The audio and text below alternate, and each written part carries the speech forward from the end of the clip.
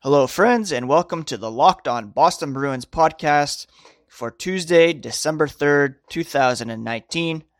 We are part of the Locked On Podcast Network, your favorite team every single day. As always, I am your host, Ian McLaren.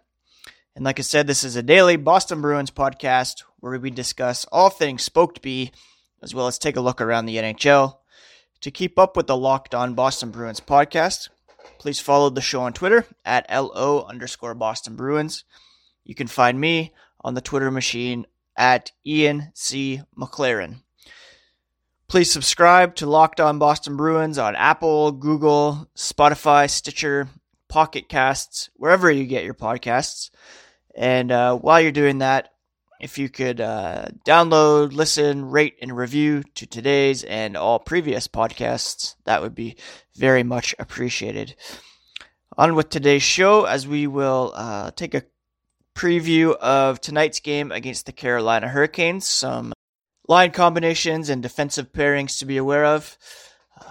We'll also take a quick look at how some Bruins prospects are doing in the system, a little prospect update, and then take a look at some news and notes from around the NHL. I had hoped to have a guest on today, but swung and missed on interview requests. So it'll just be me today, and probably a bit shorter than usual as well. But here we go. The Bruins skated here on Tuesday morning in advance of a home game against the Carolina Hurricanes. The lines looked similar to what we saw Sunday against the Canadiens. Patrice Bergeron was out on the ice prior to the morning skate, but will not be in the lineup as he has been replaced on the top line by David Krejci. Bergeron, of course, remains out with a lower body injury that at first was labeled as some load management, but he's now missed several games in a row, and hopefully he's able to recover quickly and come back in the lineup. But I'm glad that they're taking their time with him so as to keep him on the right healing track and get him back in the lineup for when they need him most. So with that said, the top line looks like Brad Marchand, Krejci, and David Pastrnak. Then on the second line, we have Jake DeBrusk, Charlie Coyle, and Danton Heinen. Third line, again, looks like Anders Bjork, Sean Kuraly, and David Backes. And then on fourth line, former Hurricane Joakim Nordstrom with Par Lundholm in the middle and Chris Wagner on the right-hand side. Defensive pairings, Zdeno Chara, Charlie McAvoy, Torrey Krug, Brandon Carlo, Matt Grzelcyk, and Connor Clifton. Brett Ritchie and John Moore were on the ice in regular practice jerseys. Doesn't look like they'll play tonight, but Moore was sent down on a brief conditioning stint and could be back in the lineup sooner than later, and the Bruins will therefore have some decisions to make. Connor Clifton would now have to pass through waivers in order to be sent down to Providence, and chances are he would be scooped up as he has proven to be an effective NHL defenseman. So we'll see what decisions are made when John Moore has been cleared to return to the lineup. As for the Hurricanes, this is the team, of course, that the Bruins faced in the Eastern Conference Finals this past spring and took care of them in 4 straight games. They're off to another hot start this season, 16-10-1. Actually, not really that hot, but they have 33 points, 9th overall in terms of points, tied with Winnipeg and Dallas at 33 points. They're currently occupying the first wildcard spot in the Eastern Conference, a point up on the Pittsburgh Penguins, 2 back of the Philadelphia Flyers in the race for the 3rd spot in the Metropolitan Division. So the Bruins, could possibly meet them in the first round as they are tied with the Capitals atop the Eastern Conference, but obviously that is way too early to get into at this point in the season. Playoff matchups, that is. The Hurricanes are led in scoring by Andrei Svechnikov, who is sitting on 11 goals and 18 assists for 29 total points in 27 games. He, of course, was the 2nd overall pick in the 2018 NHL draft, and obviously making a great impression on the Hurricanes after scoring 20 goals and recording 17 assists last season as a rookie. So very strong sophomore season so far for Svechnikov. Next is old friend Dougie Hamilton. He's averaging more than a point per game right now for the Hurricanes. 10 goals, 18 assists, 10 points on the power play. Teuvo Teravainen, 26 points. Sebastian Aho, 22 points. And Martin Necas with 16 points, tied with Ryan Dzingel and Jacob Slavin. So a very deep lineup for the Hurricanes. A very good team remains after, losing Justin Williams, but they're still strong, young, led in net by James Reimer and Peter Mrazek. Reimer actually has a better save percentage at .915. Mrazek struggling a little bit at .901. I would assume Mrazek will get the start tonight, but don't quote me on that just yet. That's kind of the scoop heading into the game tonight. Two fairly hot teams. The Bruins are 8-0-2 in their last 10. They've won 7 in a row. Hurricanes are 7-3-0 in their last 10, plus 12 goal differential, and compared to Boston's plus 34. The Hurricanes, however, something to keep an eye on. They are the top team in the NHL in terms of Corsi percentage at 5-on-5 play, 55%, which is very strong. So Bruins will need to make sure they're playing strong at even strength, taking advantage of any power play opportunities that come their way. But the Hurricanes are definitely a handful at even strength, and could very well be the team that breaks the Bruins' winning streak here. But it should be a very entertaining game and a good measuring stick for the Bruins, who have not come out strong in recent games. And if they fall behind again tonight, it may be more difficult to come back against this talented Hurricanes team. One other note, it looks like Yaroslav Halak will get the start against the Hurricanes tonight. It'll be his 500th career regular season appearance. Still not sure when Bergeron will be back. Brett Ritchie's a bit closer. Moore could play as early as Thursday, according to head coach Bruce Cassidy. So those are some late lineup notes coming out after the morning skate this morning. We're going to skip right ahead to NHL news and notes, as there's quite a lot going on. We've been talking a lot about the Bill Peters, Mike Babcock, kind of some stories of abuse among coaching ranks and around hockey culture. There was another development on Monday where Mark Crawford, who's had a long reputation for being a fiery coach, he has been granted a leave of absence from the Chicago Blackhawks. He was serving as an assistant coach for Jeremy Colleton, and he is stepping away from the team. This after retired forward Sean Avery recently told the New York Post that Crawford, when they were both with the Los Angeles Kings, kicked Avery on the bench, left a mark after he took a too many men on the ice penalty. This was back during the 2006-07 season. Brent Sopel, who was a member of the 2010 Stanley Cup champion Blackhawks, he told the Spitting Chicklets podcast last year that Crawford regularly berated him verbally and that he kicked and choked him as well. Mark Lazarus of The Athletic, he quotes a league source saying of Crawford that he's gone. There's no way the Blackhawks can keep him in this climate. After Monday's game between the Blackhawks and the St. Louis Blues, Crawford's agent told The Athletic that Mark would love to address these very old allegations. However, out of respect for the Blackhawks process, we're going to refrain from comment at this time. Colleton said it's an organizational decision. I can only speak from my time with Mark. He's been excellent. Really enjoyed that he's added a lot to our group and our staff and our players. I'll leave it at that. It's not the first stories of Mark Crawford that have come out.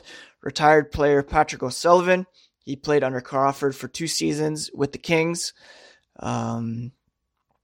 He said in his book, Breaking Away, a harrowing true story of resilience, courage, and triumph, O'Sullivan wrote, "With the Kings, I knew there would always be a shot waiting for me on the bench." Crawford allegedly kicked him during a March 2007 game. He said this time it was an actual physical shot, which was hard to believe. All the other times it was just a verbal dig. Crawford was coaching Los Angeles, and in my rookie season, this is O'Sullivan again, he gave me more grief on the bench than I had to go through on the ice. It was that way from day one. I could do nothing right, and he dumped more shit on me than the rest of the team combined. O'Sullivan quote tweeted the Blackhawks statement saying, "I look forward to participating in your investigation." All of this, of course, comes in light of Bill Peters and the Flames separating after Peters was alleged to have used the N-word to Akim Aliu back when they were with the Rockford Ice Hogs. So this is another Chicago connection, which is beginning to become a pattern. Peters, of course, was also alleged to have punched Michael Jordan while he was behind the bench with the Carolina Hurricanes. And then Mike Babcock, of course, alleged, well, this was corroborated actually, where he, all the stories have been corroborated, that he had some abusive behavior towards Mitch Marner when he was a rookie as well. There's a couple more things to mention about Mike Babcock coming up here in a moment, but just to cap off the Crawford situation, former NHLer Dan Carcillo, he posted a transcript of Sopel talking about Crawford. If you want to check that out, again, just floodgates have been opened here of abusive behavior coming out about some former and current coaches, and we'll see where the Blackhawks go in terms of how they handle this Mark Crawford situation. But for now, he's no longer behind the bench.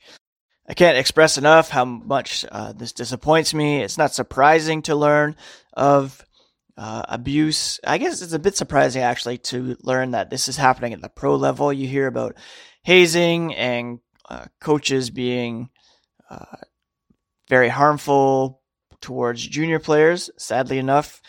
But you don't really expect it at the pro level, and it really seems like the whole Don Cherry thing was one thing, but Mike Babcock being fired by the Maple Leafs and stories that have come out about him in light of that really seem to have opened the floodgates for people to talk about Peters, Crawford, who knows who's next, but there is some more information coming out about Babcock, which I think is interesting. Hall of Fame defenseman Chris Chelios, he was also on Spitting Chicklets podcast, and he said Mike Babcock was a tough guy to play for, which seems like a understatement at this point.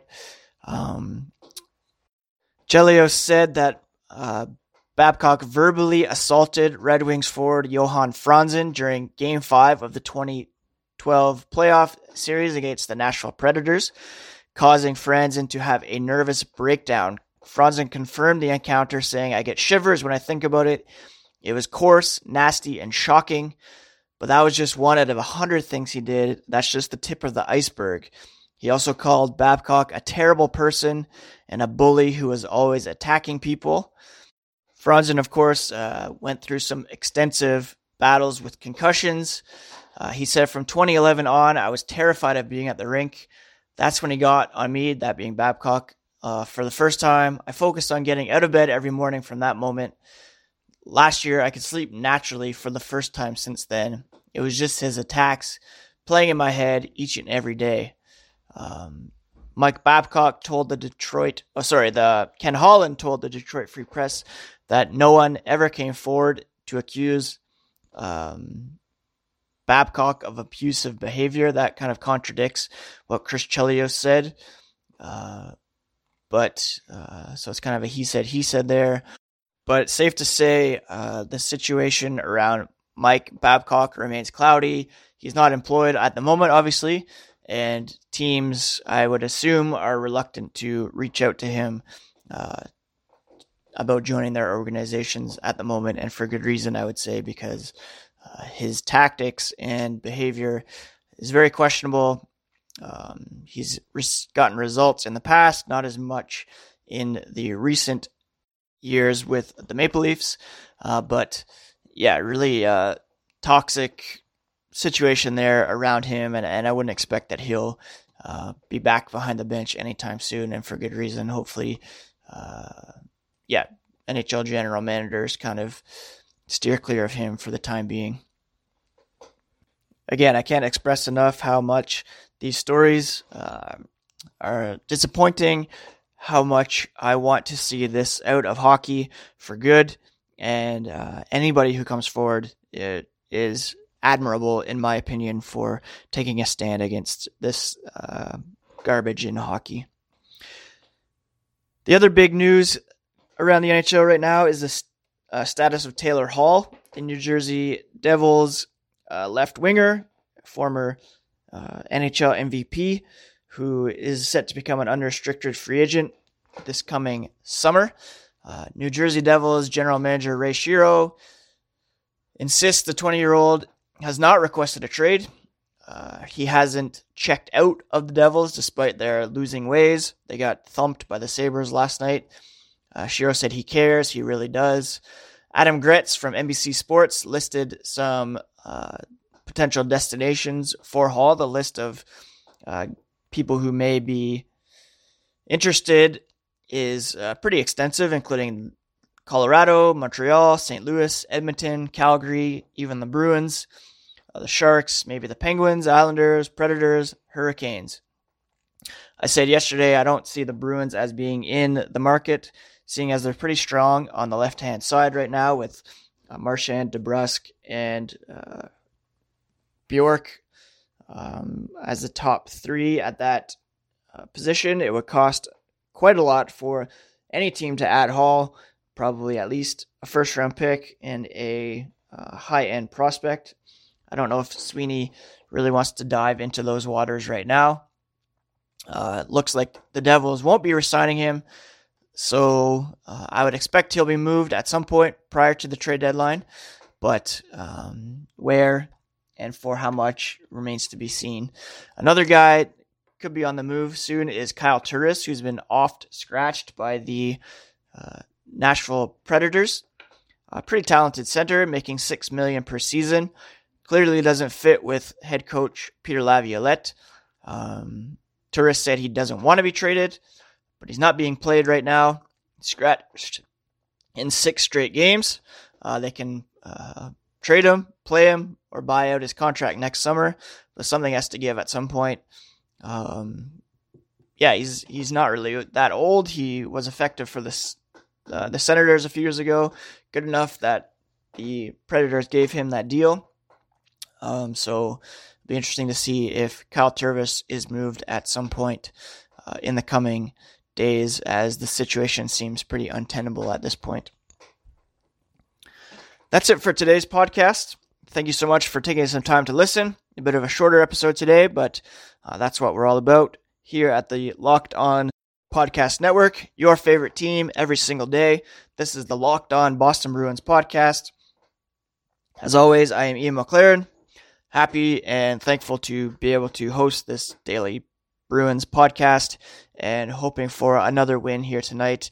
But as I said, don't be surprised if the Hurricanes are able to end the Bruins winning streak at TD Garden here on Tuesday evening. Thanks so much for taking some time to listen. If you want to hit me up on Twitter, you can find me at ENC McLaren. Follow the show at LO_Boston Bruins. And please tell someone today about the Locked On Boston Bruins podcast. Word of mouth is a great way to share the podcast, as well as downloading, rating, and reviewing. Hope you all have a great rest of the day. See you on Twitter tonight during the game. And talk to you again tomorrow. Peace.